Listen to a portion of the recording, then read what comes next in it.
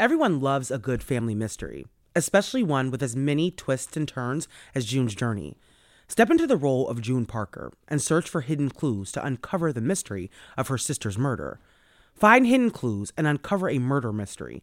Solve mind teasing mysteries of the Roaring Twenties. Engage your sense of observation to find hidden clues. Search for hidden objects from the parlors of New York to the sidewalks of Paris and uncover a collection of dazzling hidden object spectacles for you to solve. We're all here because we love true crime, right? Well, this game has the perfect twists and turns to keep your brain asking, what happened here? There's nothing I love more than getting to decorate my very own luxurious state island.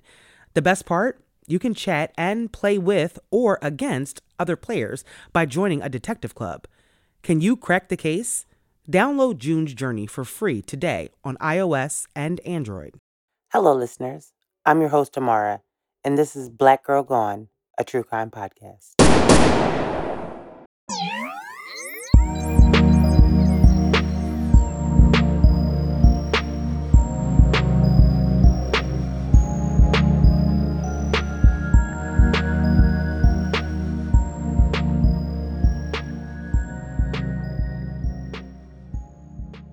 On this episode of Black Girl Gone, we share the story of Phoenix Coldon. Phoenix Coldon disappeared on December 18th, 2011, from Spanish Lake, Missouri. 3 hours after Phoenix left her home, her car was found running with the driver's side door open in East St. Louis. There's been no sign of Phoenix Coldon, and time has only deepened the mystery of what happened to her. This is Phoenix's story. The story of Phoenix Coldon is one that a lot of us true crime people are actually familiar with. Most true crime fans have heard about the mysterious disappearance of Phoenix Coldon. But for those of you who have not heard about her story, the disappearance is a true mystery, and the theories about what happened to Phoenix are wide-ranging. Phoenix Coldon spent the early years of her life in Spanish Lake, Missouri, but Phoenix was born in California. Her mom, whose maiden name was Goldia Reeves, was single when she gave birth to Phoenix. But eventually, Goldia met Lawrence Coldon, and the two got married.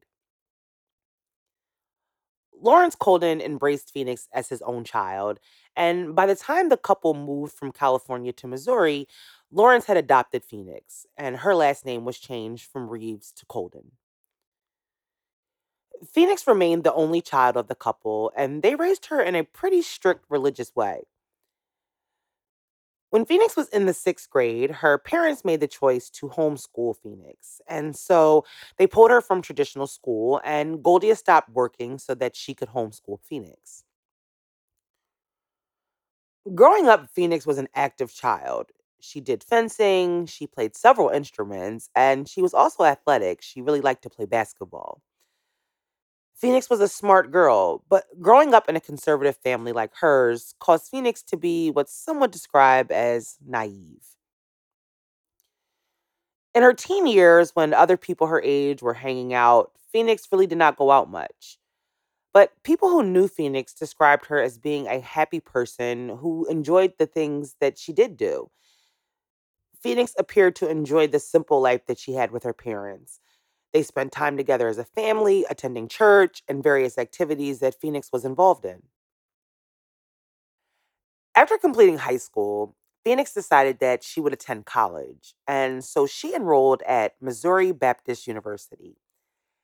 At 18 years old, Phoenix was ready to discover herself and establish her independence, which is something I think we can all relate to. We all come to a point in our lives where finding our independence from our parents was something we all wanted. And so at 18, Phoenix moved out of her parents' home and moved on campus. And at some point, Phoenix decided that she wanted to move out of the dorms and move into an apartment with a roommate. Her mom, Goldia, was completely against the idea of her daughter living in an apartment, but after some convincing, she decided to allow Phoenix to move into the apartment. And Phoenix lived away from home for 4 years while attending classes. But for some reason that's not really clear, during that time, Phoenix had actually transferred from Missouri Baptist University to the University of Missouri. Now, I can't find much information about Phoenix's college experience or even what she majored in. I did see an article that said that she was undeclared, but what's odd is that at the time she vanished, Phoenix was only going into her junior year, but there isn't much explanation about what her academic path was and why, after 4 years of college, she was still only a junior.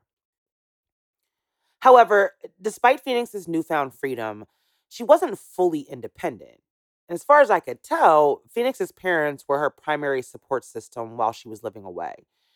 Her parents paid her rent, and so when her mom decided that Phoenix's rent was an unnecessary expense, Phoenix was forced to move back home.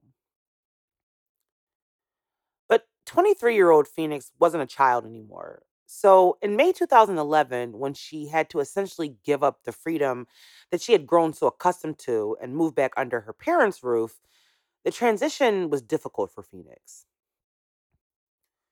Phoenix had been living on her own for 4 years, coming and going as she pleased, and she didn't have to tell her parents anything or where she was going or when she was coming back. The Coldens, however, despite having an adult daughter, still subscribe to a very strict rules, and they enforced them. Phoenix wasn't allowed to stay out late. She had a 1 a.m. curfew, and her parents wanted to know where she was going and what time she was coming back. Phoenix had changed a lot. She wasn't the little girl that moved out 4 years ago. And although she was still young and in many ways still naive, Phoenix had spread her wings during her years away. Her parents weren't aware that Phoenix had been living a life that most would just say is the typical life of a young college student. But for the Coldens, it was a life that Phoenix knew that they would not approve of. In December 2011, Phoenix had been living at home for a few months. The months had been challenging for Phoenix, and she had been arguing with her parents more and more. However, despite the tension the Coldens were experiencing with Phoenix, the family would still attend church as a family. I mean, even when Phoenix was living away, she would still go to church with her parents on Sundays. So on Sunday, December 18th, 2011, Phoenix and her family attended church like they normally did. Phoenix was a part of the handbell choir, and she had performed with them that day. Phoenix's parents say that they left church that afternoon after service, and before going home, they stopped at the local Aldi's grocery store to get a few things.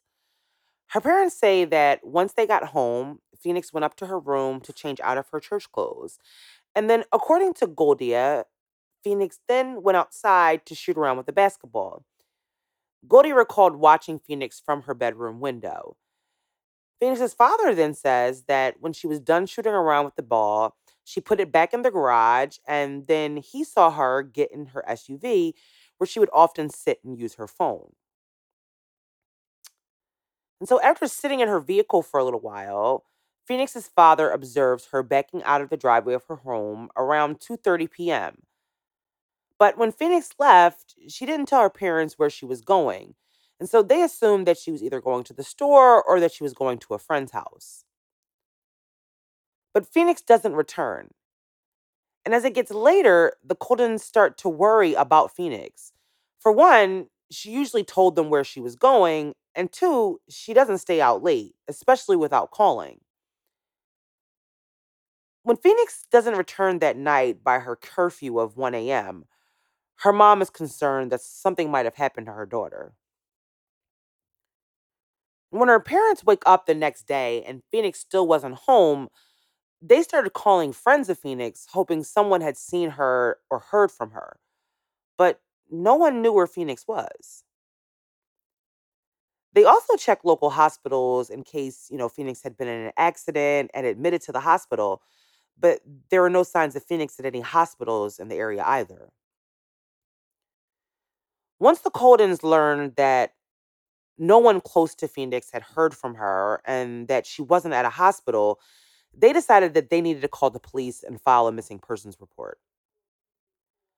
Police, however, were not as concerned as the Coldens, according to her parents, and they refused to take the report, stating that Phoenix was an adult and that she didn't have to tell them where she was going. Now, one of the officers that came to the house did do a check of the license plate on Phoenix's car, but at the time came up with nothing. But the Coldens insisted that Phoenix had not simply left. They believed that there was no way that Phoenix would just leave and not tell them anything. So, days after Phoenix was last seen by her father backing out of her driveway, the St. Louis Major Crimes Bureau is assigned to Phoenix's case, and they begin to help in the search for her. Phoenix's friends and family spend the next few weeks searching any and everywhere they can think of for any signs or any trace of Phoenix. Christmas that year came and went without Phoenix. The Coldens, however, spent Christmas passing out flyers and searching for Phoenix. But after 2 weeks, they had nothing. Now, 2 weeks after Phoenix was last seen, her mom, Goldia, receives a call from someone she said was a family friend. Goldia said that in the conversation, the man expressed his condolences, regarding Phoenix being missing. And then the conversation was pretty much over. She then recalls hanging up and receiving another call about 10 minutes later from the same family friend. But this time, he had something very interesting to tell her. The friend tells Goldia that he somehow was able to locate Phoenix's car and that it was in a police impound lot. Now, how this family friend was able to locate Phoenix's vehicle so quickly is one of the mysteries of this story. It's never been made clear how he was able to locate the vehicle 2 weeks after Phoenix had disappeared, but somehow St. Louis Major Crimes Unit wasn't able to. Now, Goldia later said that it did raise suspicion to her about the family friend because he was able to find the car. However, there are so many strange things and unanswered questions about this case that the family friend finding her car moves further and further down on the list. So, when Phoenix's family finds her car, the theories about what happened to Phoenix would open up a long trail of possibilities. They discovered that Phoenix's car has been located in East St. Louis and had been found 3 hours after she left home. Now, finding out this information infuriates the Coldens because they say that the overall lack of concern the police showed regarding their daughter's disappearance had caused them to miss critical evidence in the hours and days after Phoenix was last seen. Her car had been sitting in that impound lot for almost 2 weeks. Now, when the car was found, it was in a really rough part of St. Louis, an area called East St. Louis. And according to her parents, Phoenix had no reason to willingly be in East St. Louis.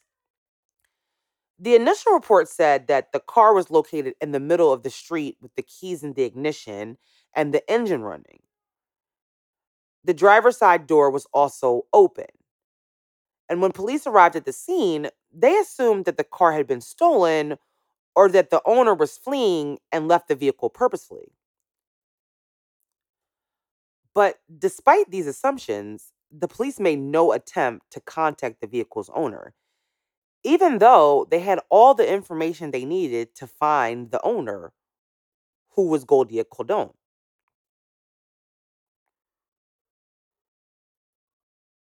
Once the family and detectives assigned to the case find out about her car and the location it was found in, they began to focus their search efforts in that area. Considering the kind of area that the car was found in, police believe that the possibility that Phoenix met with foul play while she was there is quite possible. But the searchers turned up nothing. No trace of Phoenix at all. Investigators turned their attention to the car that Phoenix had been driving. And although the officer who found Phoenix's vehicle noted that there was nothing found in the vehicle, that wasn't true. Phoenix's glasses and ID were inside the vehicle, as well as shoes and various other personal items. But nothing in the car had raised any red flags. The car was checked for DNA, but nothing suspicious came from the tests that were run. The Coldens were not getting the answers that they were hoping for. And the lack of police concern at the beginning and the failure to locate Phoenix's car in the hours after she disappeared had frustrated and angered them. The media also did not show much concern about Phoenix. Her family had went to every news outlet they could trying to get information out there about their daughter, but no one was interested. There was even a report that I saw where Phoenix's mom said that a news station flat out said that this story wasn't interesting. So, once Phoenix's car was discovered, her mom starts to look close at her daughter's life.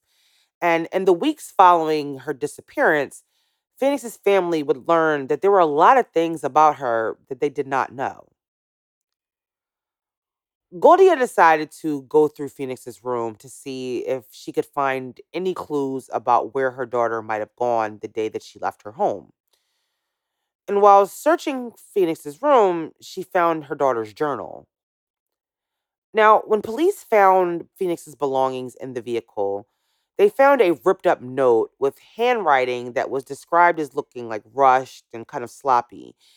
And when they initially asked Phoenix's parents, was it her handwriting? They both said no.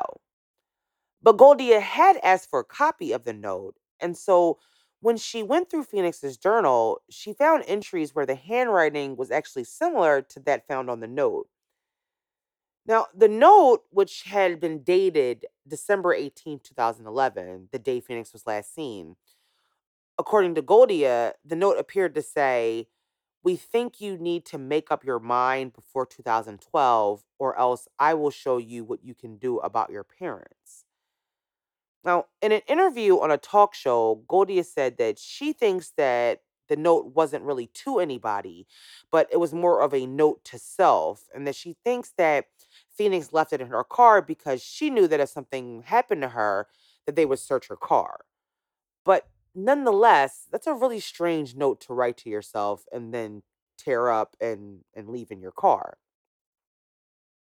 The note wasn't the only strange thing the Coldens found. After going through Phoenix's room and reading entries they found in her journal, they discovered that there were a lot of things their daughter didn't tell them.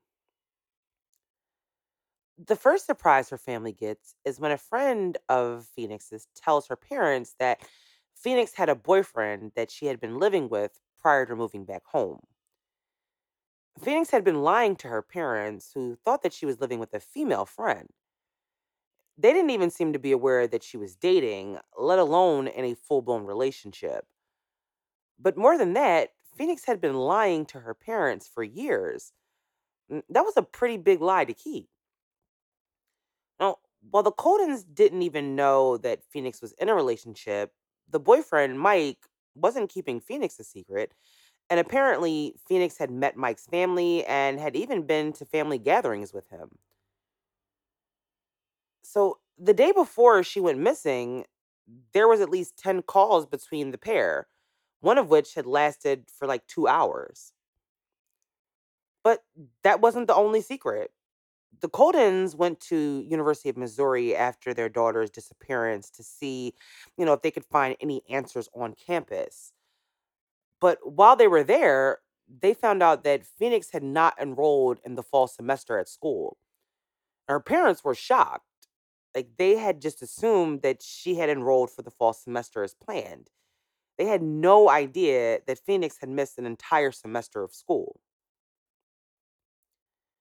The Coldens start to realize that there were a lot of things that they did not know about Phoenix. But despite these new revelations about their daughter, they were still convinced that Phoenix would not have left on her own. However, when you dig deeper into this case, it seems Phoenix's parents actually didn't know Phoenix very well at all. And that perhaps the daughter they knew was the daughter that she pretended to be to please her strict religious conservative parents. And Phoenix had even more secrets. In the months following her disappearance, her parents searched desperately for any answers about Phoenix and what might have happened to her. The Coldens ended up hiring a private investigator to help in the search for Phoenix because they didn't feel like the police were making their daughter's case a priority. and theories about sex trafficking came into play. Her deeply religious parents found themselves in places that they never imagined in search for their daughter. They ended up in seedy strip clubs and dark alleys, hoping that someone would have information for them, but they came up with nothing, time and time again. Ironically, not a lot of Phoenix's friends were willing to speak to her parents or police, but those that did revealed more and more information about the other side of Phoenix. In the months before she disappeared, friends of Phoenix said her behavior had changed. She seemed to be hostile and even paranoid at times. Some of her friends said that she had been experimenting with drugs, but what kind of drugs she was allegedly using was not specified. It's also not clear if the police ever found any evidence to support that Phoenix may have started using drugs of any kind. And as the mystery grew surrounding what happened to Phoenix, the complicated life that her family had no idea about made finding answers even harder. The people close to Phoenix were either not speaking or revealing very little. Now, they had only found out about her boyfriend after she disappeared, but for the Coldons, he didn't seem very concerned. He was one of the last people known to have spoke to Phoenix. According to police records, he spoke to Phoenix on the day that she went missing at about 1:45 p.m. But Mike, however, initially denied speaking to Phoenix that day and only acknowledged that he did when he was confronted with the cell phone records. But even once he acknowledged that he did speak to her, he couldn't recall what they spoke about. And despite having dated Phoenix for 2+ years and living with her, Mike and his family denied knowing Phoenix that well and asked to be left alone. Police, however, say that Mike, despite all of this, was cooperative and was ruled out as a possible suspect. But like many of these cases, despite the mysterious circumstances of Phoenix's disappearance, the mainstream media never really picked up this story. By 2012, the Coldens had spent almost all of their life savings on trying to find Phoenix. The Coldens were almost out of money when they received a tip from a man in Texas who said that he had information about where Phoenix was. The information seemed legit, and the Coldens were desperate for answers, and so they used their remaining money to pursue this new lead. But it was a scam. And it wasn't until the Codens had spent all of their money that they find out that the man that they had been communicating with was lying and had just wanted attention. But by the time they found that out, it was too late. And the home where Phoenix had lived with her parents had went into foreclosure, and the Codens were forced to move out of their home. With no money and no help from the media, the Phoenix Coden case faded. No new leads came in. There were several sightings of Phoenix over the years, but none of them were credible or ever really panned out. And 7 years after Phoenix backed out of her driveway and disappeared, Oxygen aired the two-part series, The Disappearance of Phoenix Coldon. The series would be the first time most people had ever heard of Phoenix's story. The episode premiered November 3rd, 2018, and the details sent the web sleuths into a frenzy. But the episode revealed more information about Phoenix's disappearance and her secret life. In the series, we learned that Phoenix had two cell phones. One her family paid for, and the second one she paid for herself. Not only was this information new to the public, but apparently her parents didn't know prior to this either. When the investigators on the show speak to a young woman who described herself as Phoenix's best friend, she confirmed that Phoenix did, in fact, have two phones. She revealed that not only did she have the secret phone, she also had another boyfriend who she knew as Mike B. She tells them that apparently Mike B was someone that Phoenix had met at school and that he worked at a phone store and had given Phoenix a discount on the phone. and that she used it to communicate with him so her parents and her boyfriend wouldn't know. The friend also helps to paint a better picture of Phoenix's mental state prior to her disappearance. She said that Phoenix had been acting differently. She said that she was angry and aggressive and was constantly arguing with her parents. She said Phoenix had also started to carry a knife. And she said the last time she saw Phoenix, she recalled them having an argument and that Phoenix had actually pulled the knife out on her. And another revelation from the documentary, we actually hear from Phoenix for the first time. In a video dubbed the selfie video, it shows Phoenix sitting in her car speaking into her camera. The video clip is short and the full video has never been released. But in the clip, Phoenix says that she, quote, wants to start over, but she feels like she can't start over. She also said that, quote, I just want to be happy, man. I can't remember a time when I was happy, genuinely happy. I feel so stupid because I let myself go a little bit. I probably would have been in a better situation if I would have stuck with it how it used to be. And then she recites part of the Serenity Prayer. Lord, please help me accept the things that won't change and that I won't change the things that I can't change. The investigators described Phoenix as a girl in crisis. Her friend, who wasn't aware of Phoenix's video, said that she looked depressed. But neither her friend or her parents know exactly what Phoenix was talking about in the video. The docuseries works through multiple theories about what might have happened to Phoenix, including the possibility that she became the victim of sex trafficking. However, the private investigator the family hired that had worked on the case said that that theory was unlikely, and he did not believe that Phoenix would have fallen prey to sex traffickers. They also explored the theory that Phoenix left on her own. Described as a complicated girl with a lot of secrets, it's quite possible that Phoenix just walked away and started over, like she wished she could in her video. They even followed a lead that took them all the way to Alaska, to a home where a young woman using the name Phoenix Reeves was living. Reeves, of course, was the name given to Phoenix at birth. But that was a dead end, and the young woman was not Phoenix Coldon. After the series premiered, many people thought that Phoenix had simply had enough and decided to start a new life. The internet began to theorize that Phoenix was miserable because her parents were so strict and were not really allowing her to be an adult. The amount of secrets Phoenix kept made the idea that she would leave and not tell her disapproving parents where she was going was something people thought was a strong possibility.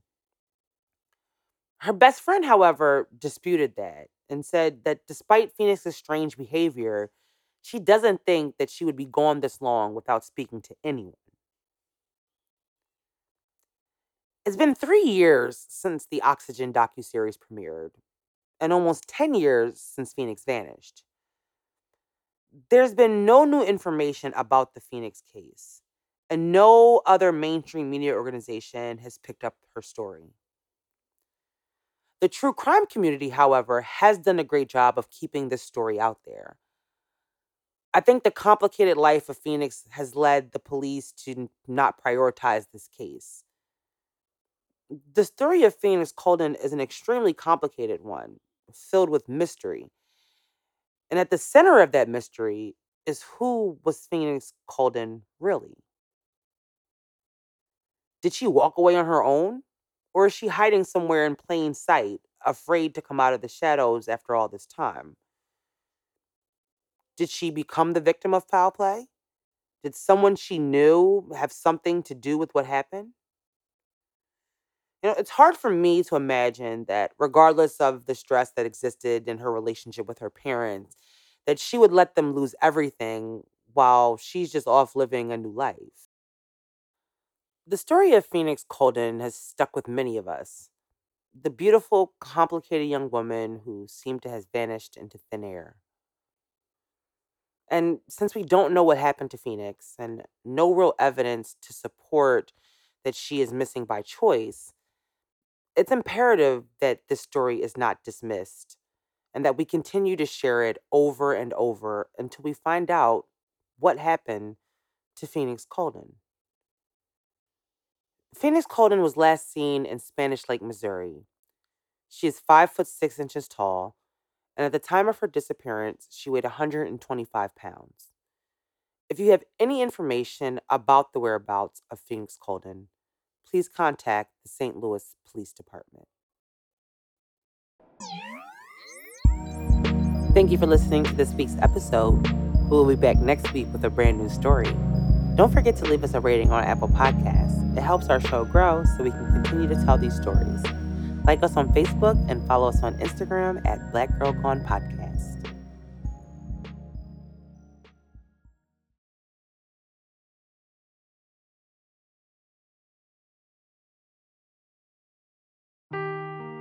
Seeking the truth never gets old. Introducing June's Journey, the free-to-play mobile game that will immerse you in a thrilling murder mystery. Join June Parker as she uncovers hidden objects and clues to solve her sister's death in a beautifully illustrated world set in the Roaring '20s. With new chapters added every week, the excitement never ends. Download June's Journey now on your Android or iOS device or play on PC through Facebook Games.